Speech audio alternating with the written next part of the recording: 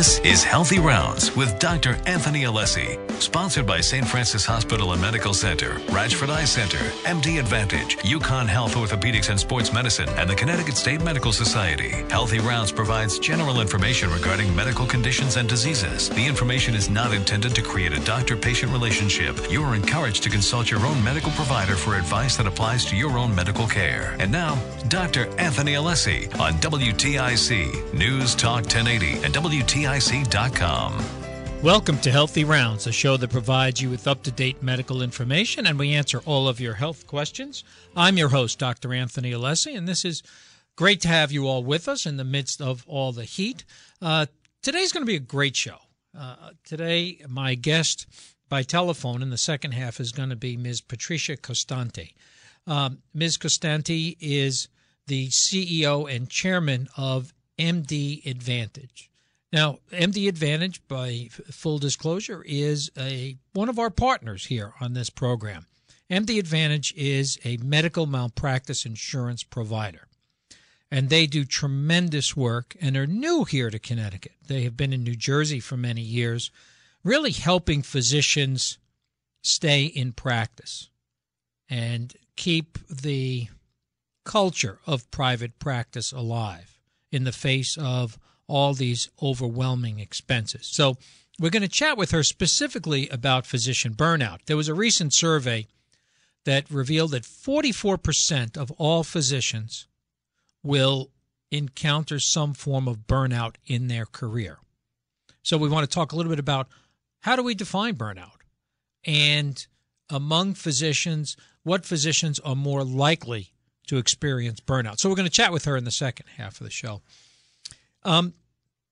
So as many of you may know, I like to remain active. Last week I was out cycling over at the Farmington Valley Trail, and I've become more accustomed to going on that trail or a trail rather than being out in traffic. The reason being, I've been seeing more patients who get hit by cars. Distracted driving is a big problem, and you're really just a target when you're on a bicycle. So I'm out on the trail, and one of the things I notice is when you see somebody not wearing a helmet, it's become an oddity. Now, I still remember in the 80s when I bought a helmet, and it was an oddity for people seeing you wear a helmet. But now it's an oddity to see somebody not wearing a helmet. So in my travels, I have noticed that most of the people who don't wear a helmet are older people, more senior people. Now, for some reason, maybe they think their brain has some immunity to being hit, or, well, I'm old. Let me bring you up on a few facts. One is you are more vulnerable to brain injury as you get older. And the reason being, it's kind of a simple one. As we get older, our brain gets smaller. That means there's more space between the brain and the hard skull that surrounds it.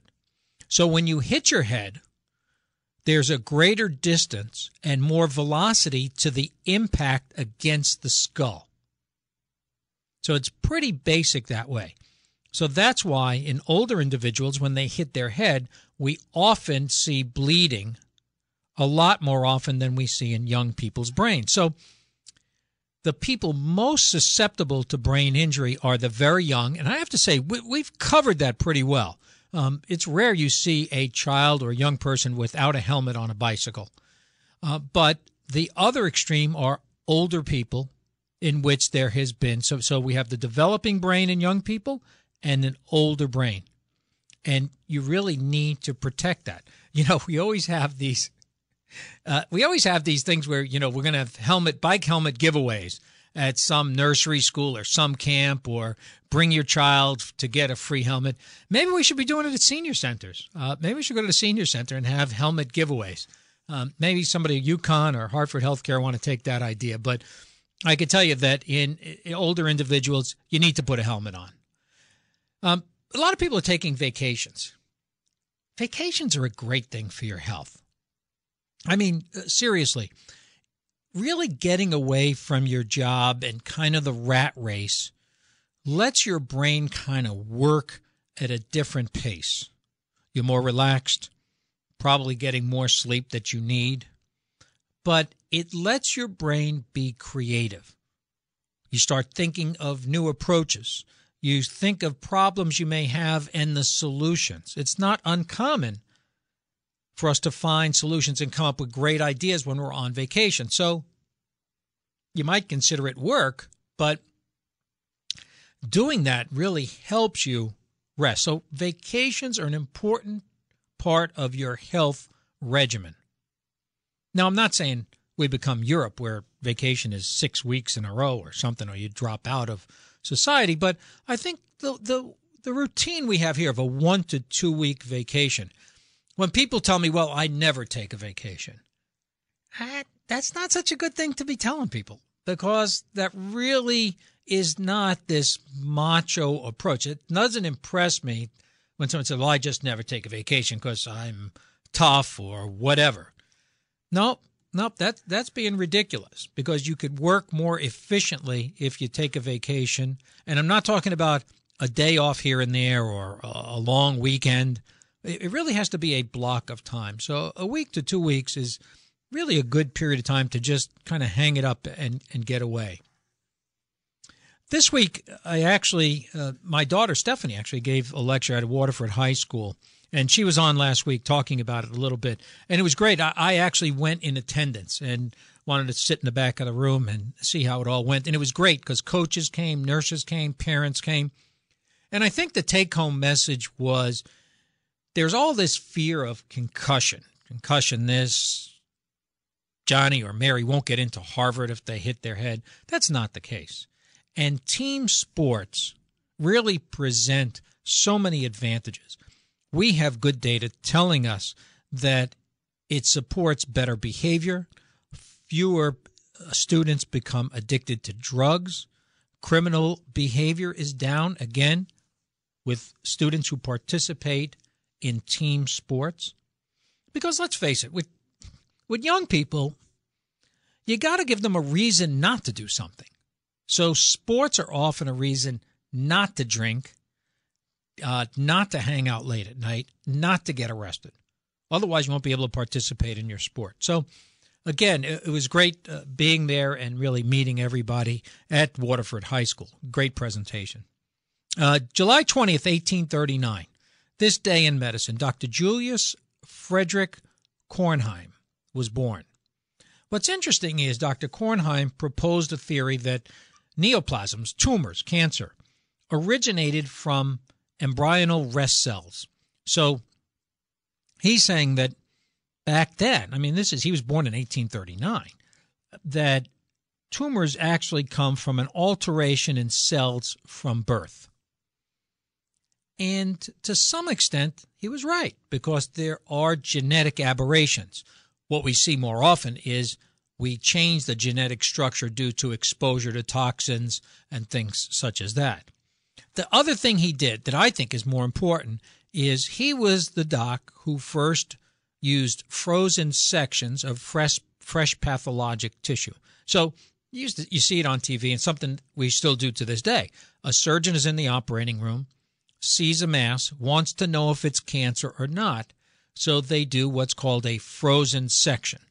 They freeze dry, they quickly freeze the tissue, send it down to pathology, and they will tell you whether or not it's a tumor, in which case you have to go through a more extensive operation, or if it is benign, and you could do something less extensive. So that was he was born in 1839. It was an interesting point.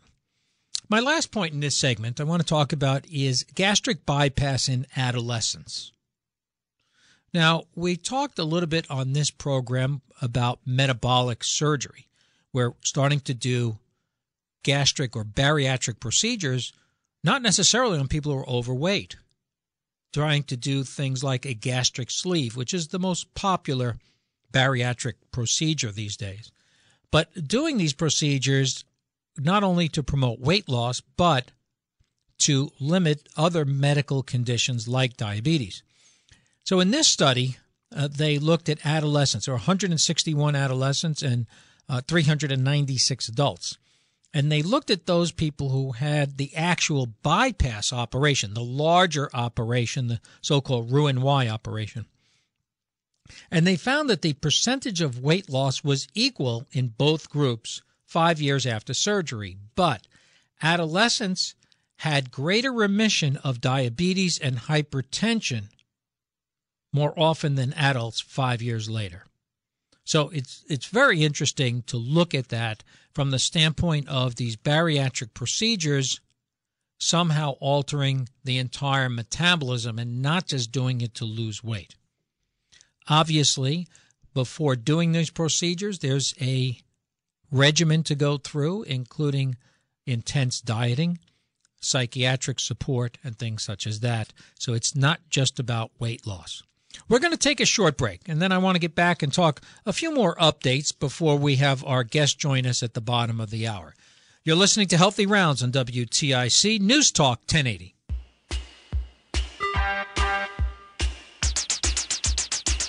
We're back on Healthy Rounds. The phone number's here, 860-522-9842 and 1-800-966-9842. One of the topics I want to update you on was something that's near and dear to my heart, and that is ovarian cancer. My mother passed away from ovarian cancer. It is a brutal type of cancer because it's so hard to detect. Often the first symptoms are bloating and abdominal symptoms, and by the time it's detected, it's already metastasized. It's already spread. So it's one of those types of cancers. So there's no hope for patients with ovarian cancer. Studies done show that in the most common type, the high-grade serous cell carcinoma of the ovaries, they found that a particular enzyme, isocitrate dehydrogenase 1, is an enzyme that encourages proliferation of these serous cell tumors. So they have found a way to block the enzyme or silence the gene that has resulted in this to proliferate. So again, if you're able to block the production of this one enzyme, it's felt that this particular form of cancer will not spread. This gives new hope to people with ovarian cancer, but also it is part of the new breed of chemotherapy, targeted, personalized chemotherapy. So when we think of chemotherapy, we always talk about and hear about all the toxic effects. These targeted therapies really drill down on a particular tumor and in some cases, a patient's particular gene structure to stop the growth of these tumors. So this is something we're going to watch because it's something I obviously have an interest in, and I think many people do. I don't have to tell anybody that it's hot out there. And there's a lot of information that you're hearing on the news about heat stroke.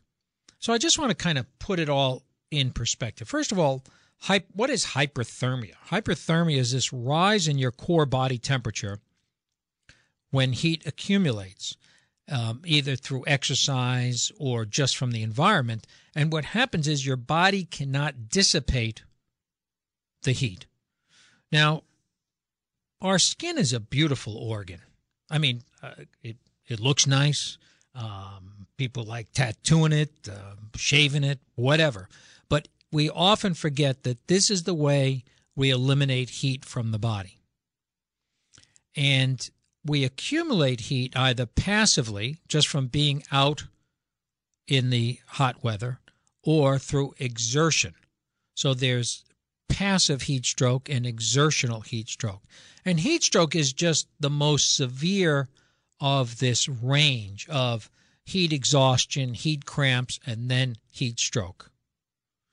So we often ask, why are children and the elderly more susceptible to being affected by heat stroke? Because you have to understand that heat waves, just a heat wave like we're having now, kill more people on average than any other extreme weather event. Okay, so more than tornadoes, whatever we're talking about with the weather, it's heat waves that kill more people. So when we get to it, you have to understand it affects children and adults particularly the elderly, because physiologically their system is not working sufficiently enough. It's not that efficient yet to eliminate heat. Now, if you take that and add in the fact that many elderly patients are taking diuretics, right? Because hydration often cools the body, right? That's why you always want to keep up your fluid and have cold drinks. Helps reduce your body temperature, your core temperature. So when you think of someone who takes a diuretic that causes you to eliminate more fluid so it doesn't build up in your lungs, you're really trying to fight against two enemies at the same time. That's why it's so important to stay out of the sun. And heat exhaustion is kind of interesting because it's something I think we've all experienced. I actually think I experienced it yesterday. So I went out early in the morning and played golf with my son-in-law. We played, we played the first 9 okay, but it started heating up. It was probably about 9 or 10 in the morning when it started heating up, and we started playing the back 9, and neither of us played very well, and both of us really felt the heat. We were drinking so much fluid and just trying to keep up. Now, it could be that I'm just a lousy golfer, but I got to tell you, there was a big difference between those first 9 holes and the second 9 holes in both of us. So heat really affects your ability to perform.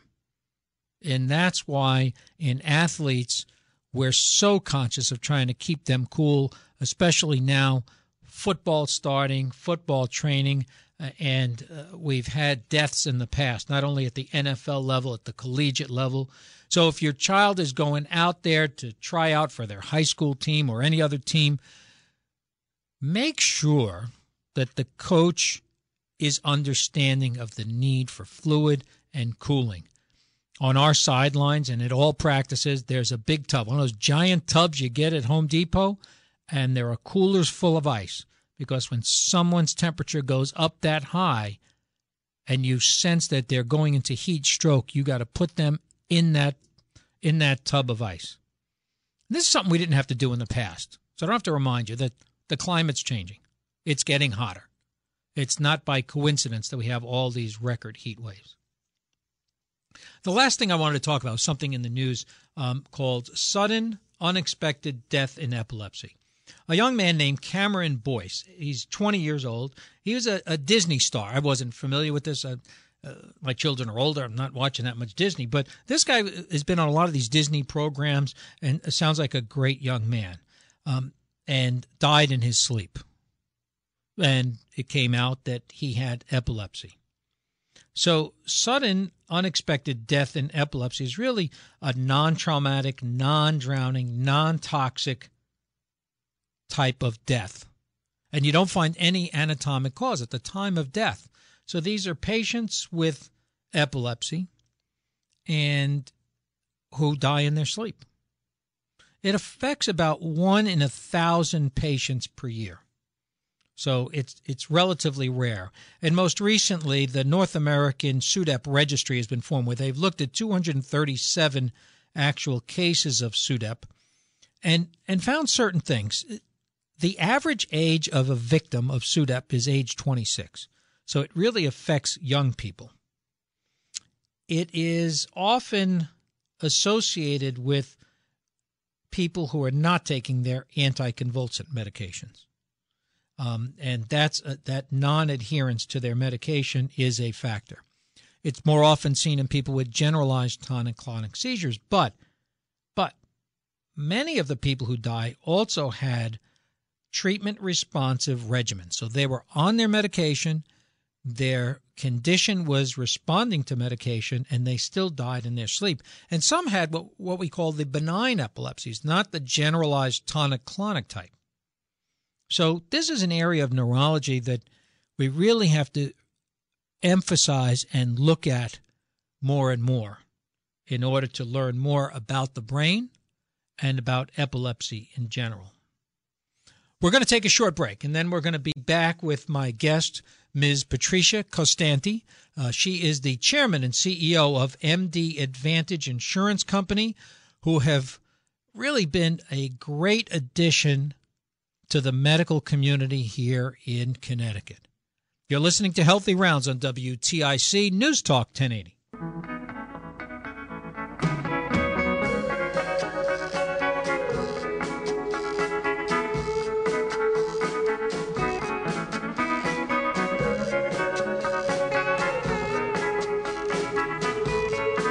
We're back on Healthy Rounds. I'm your host, Dr. Anthony Alessi, and in this half hour, we're going to be chatting with Ms. Patricia Costanti.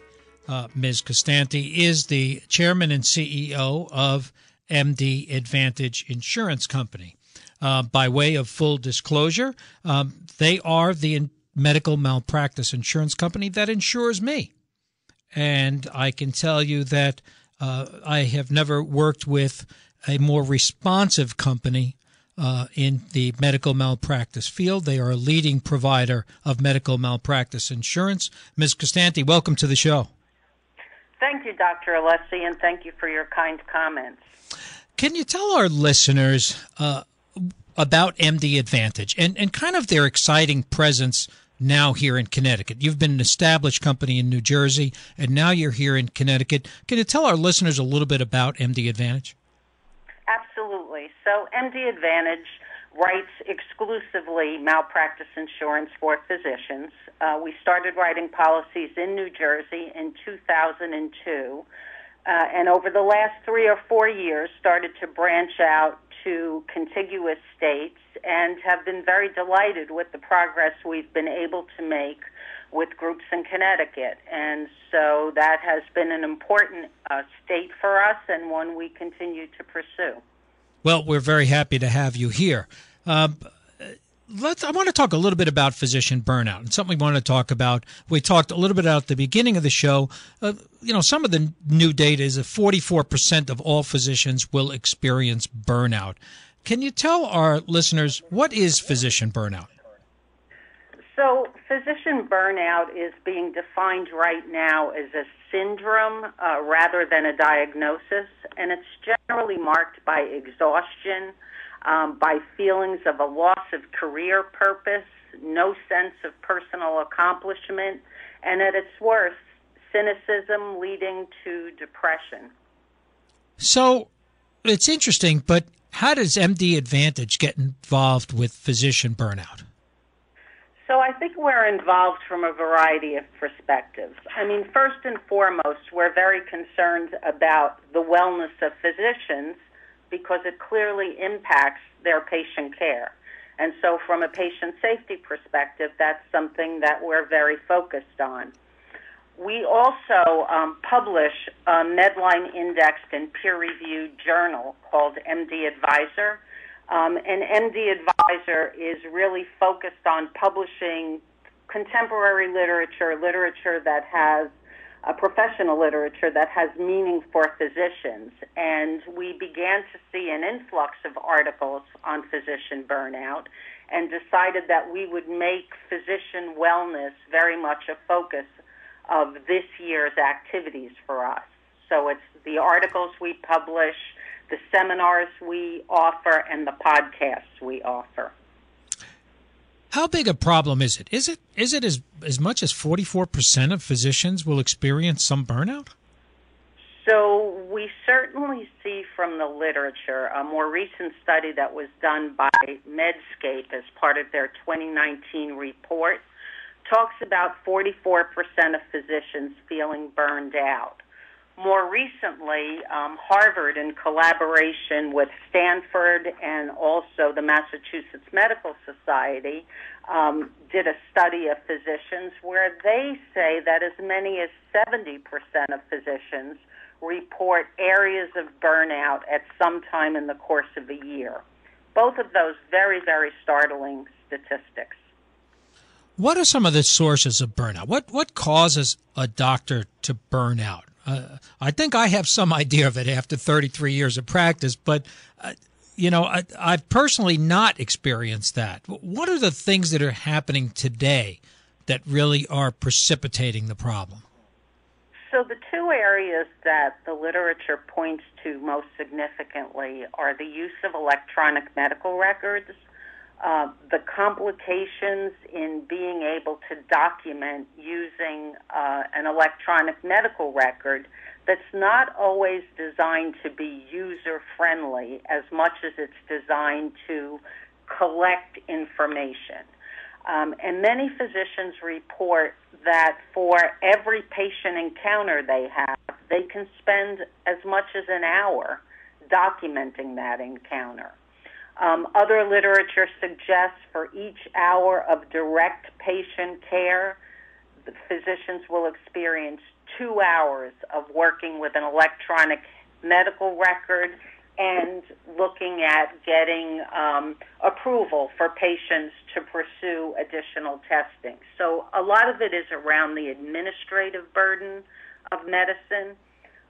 Related to that, there is some indication that as physicians become employees of either large practices or hospital systems, the loss of control over their schedule and their day-to-day activities also contributes to burnout.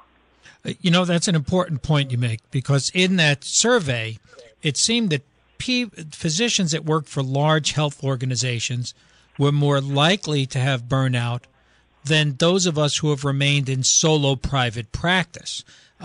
So I guess my question for you is, and one of the things MD Advantage has really excelled on, at least here in Connecticut, is keeping docs in their private practice where they have some control of their lives. Is that one of your goals as a company? That's very much one of our goals as a company.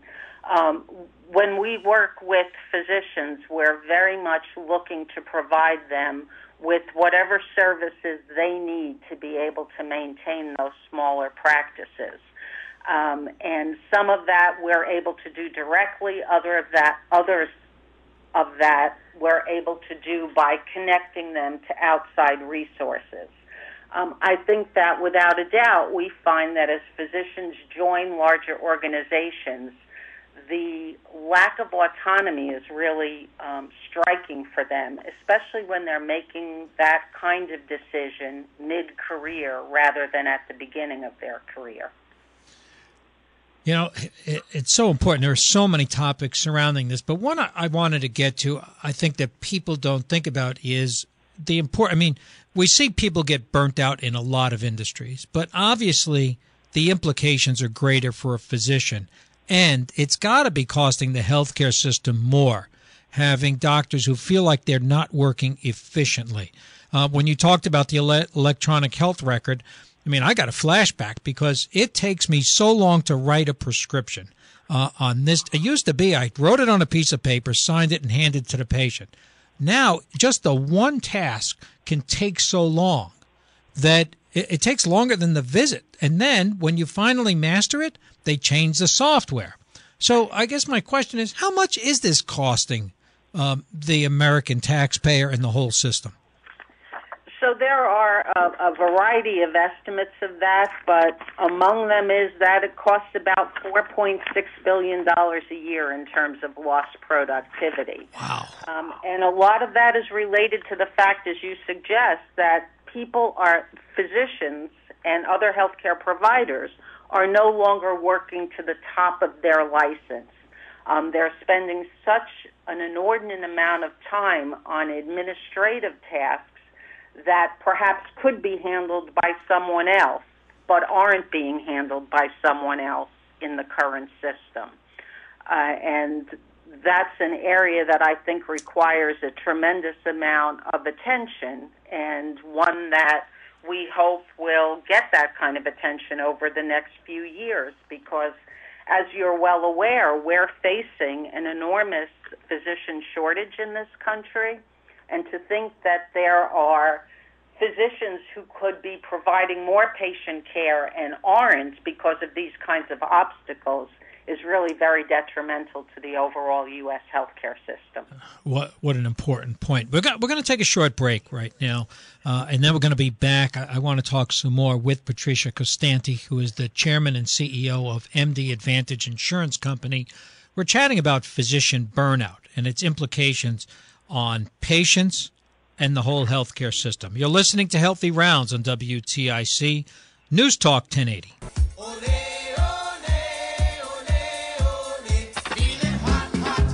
We're back on Healthy Rounds. I'm your host, Dr. Anthony Alessi. On this Saturday afternoon, my guest is Ms. Patricia Costanti. She is the chairman and CEO of MD Advantage. And before the break, we were talking a little bit about the cost of physician burnout to the healthcare system. Patricia, which physicians are most at risk when they look at the data? Who are most susceptible to burnout? So I think that's really a loaded question, because when you look at physicians that are most burned out, there's very little difference necessarily in the percentages of physicians that report burnout.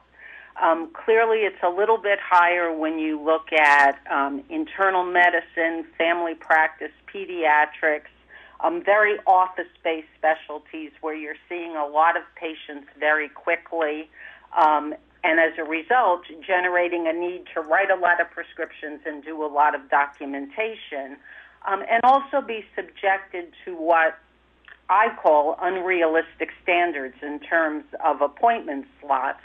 We talk to physicians who say they have appointments scheduled every 7 minutes, every 8 minutes. Wow. So that it's almost impossible to get through the first hour of your day without feeling so far behind that you're not going to be able to catch up. And so that sort of hangs over you all day long as you proceed. On the other end of the spectrum, physicians, particularly surgeons, who spend most of their time in the OR, report lower levels of burnout because they don't have quite the same administrative burdens. And so we do see some differences from that perspective. I think also controversial, we see that women report feeling burned out at a higher percentage than men, and a lot of that seems to be correlated with the fact that they carry additional responsibilities in terms of home and child rearing. I think that hasn't changed enough in the last decades to really account for the fact that a woman physician goes home and faces essentially a second job. And so her ability to go home and log on to the electronic medical record and do her documentation may be very different than that of a male physician. You know, it's an interesting point you bring up because, you know, the people who are kind of, I hate to say the word stuck, but kind of stuck in an office doing the same thing and trying to roll through it, as opposed to a surgeon or somebody who has a varied practice like myself, where I'm out on an athletic field or changing sites and venues, probably less likely to burn out, especially surgeons from moving from place to place. But obviously, this is going to have, the points you bring up are going to have impact on medical errors. And, you know, really trying to see a patient in 7 minutes is so ridiculous. But what have you seen at MD Advantage as these implications on medical errors? So one of the things we focus on very much is trying to sensitize physicians to the fact that burnout, unrealistic scheduling, all create an opportunity for them to make mistakes, and that they need to be very cognizant of that. That being said, clearly what we begin to see is that with claims, very often the claims come not necessarily only correlated with the outcome, but also with the way the patient feels about the physician. And so when you look at a physician who is feeling hassled and overwhelmed and at worst cynical, forming those patient relationships that sort of bolster the fact that a patient will be supportive of the care they receive is really impacted and a tremendous risk for the physician. And we try to educate around that all the time. I think that for physicians, that's another expectation then that's piled upon all the expectations they're already facing. And so trying to be able to provide them with tools and resources to be able to deal with that is an important part of what we do through our risk management program. Patricia, I guess the big question here is, how do we solve the problem? How do we solve the problem from the standpoint of the individual physician, as well as in working with the hospital or a healthcare organization? How do we solve the problem? I think what will go a long way towards solving the problem is being able to focus on things like the $4.6 billion in lost productivity, helping physicians to have the opportunity to have a greater voice in these organizations. I know that some of what we're beginning to see is the advent of the chief wellness officer, a position that's considered equivalent to the chief medical officer in a lot of organizations. Somebody who's looking at how is productivity impacted by the expectations that are placed on physicians. Are the documentation requirements unrealistic? Are the appointment schedules unrealistic? Is there a way to reorganize the order of the appointments? One practice talked about the fact that they used to schedule new patients in the afternoon, and complicated new patients often caused physicians to work well beyond the hours that they were supposed to be leaving. And by just flipping that to having complicated patients in the morning helped them to feel more control over when their day would end and alleviated some of the sense of burnout. I think introducing scribes in more practices may make a difference, may relieve some of the burden of documentation. And I think we'll continue to see advances in technology that help physicians to document. I know that right now the feedback we get is that voice recognition isn't that helpful because of all the errors associated with voice recognition. But I would expect that that will improve over time, and that young physicians coming out of school will have the opportunity to master technology in a way that is different than perhaps what we're looking at today. Well, one thing's for sure, they've mastered typing a lot better than my generation has when it comes to using an electronic record. Patricia, I just want to take time to thank you.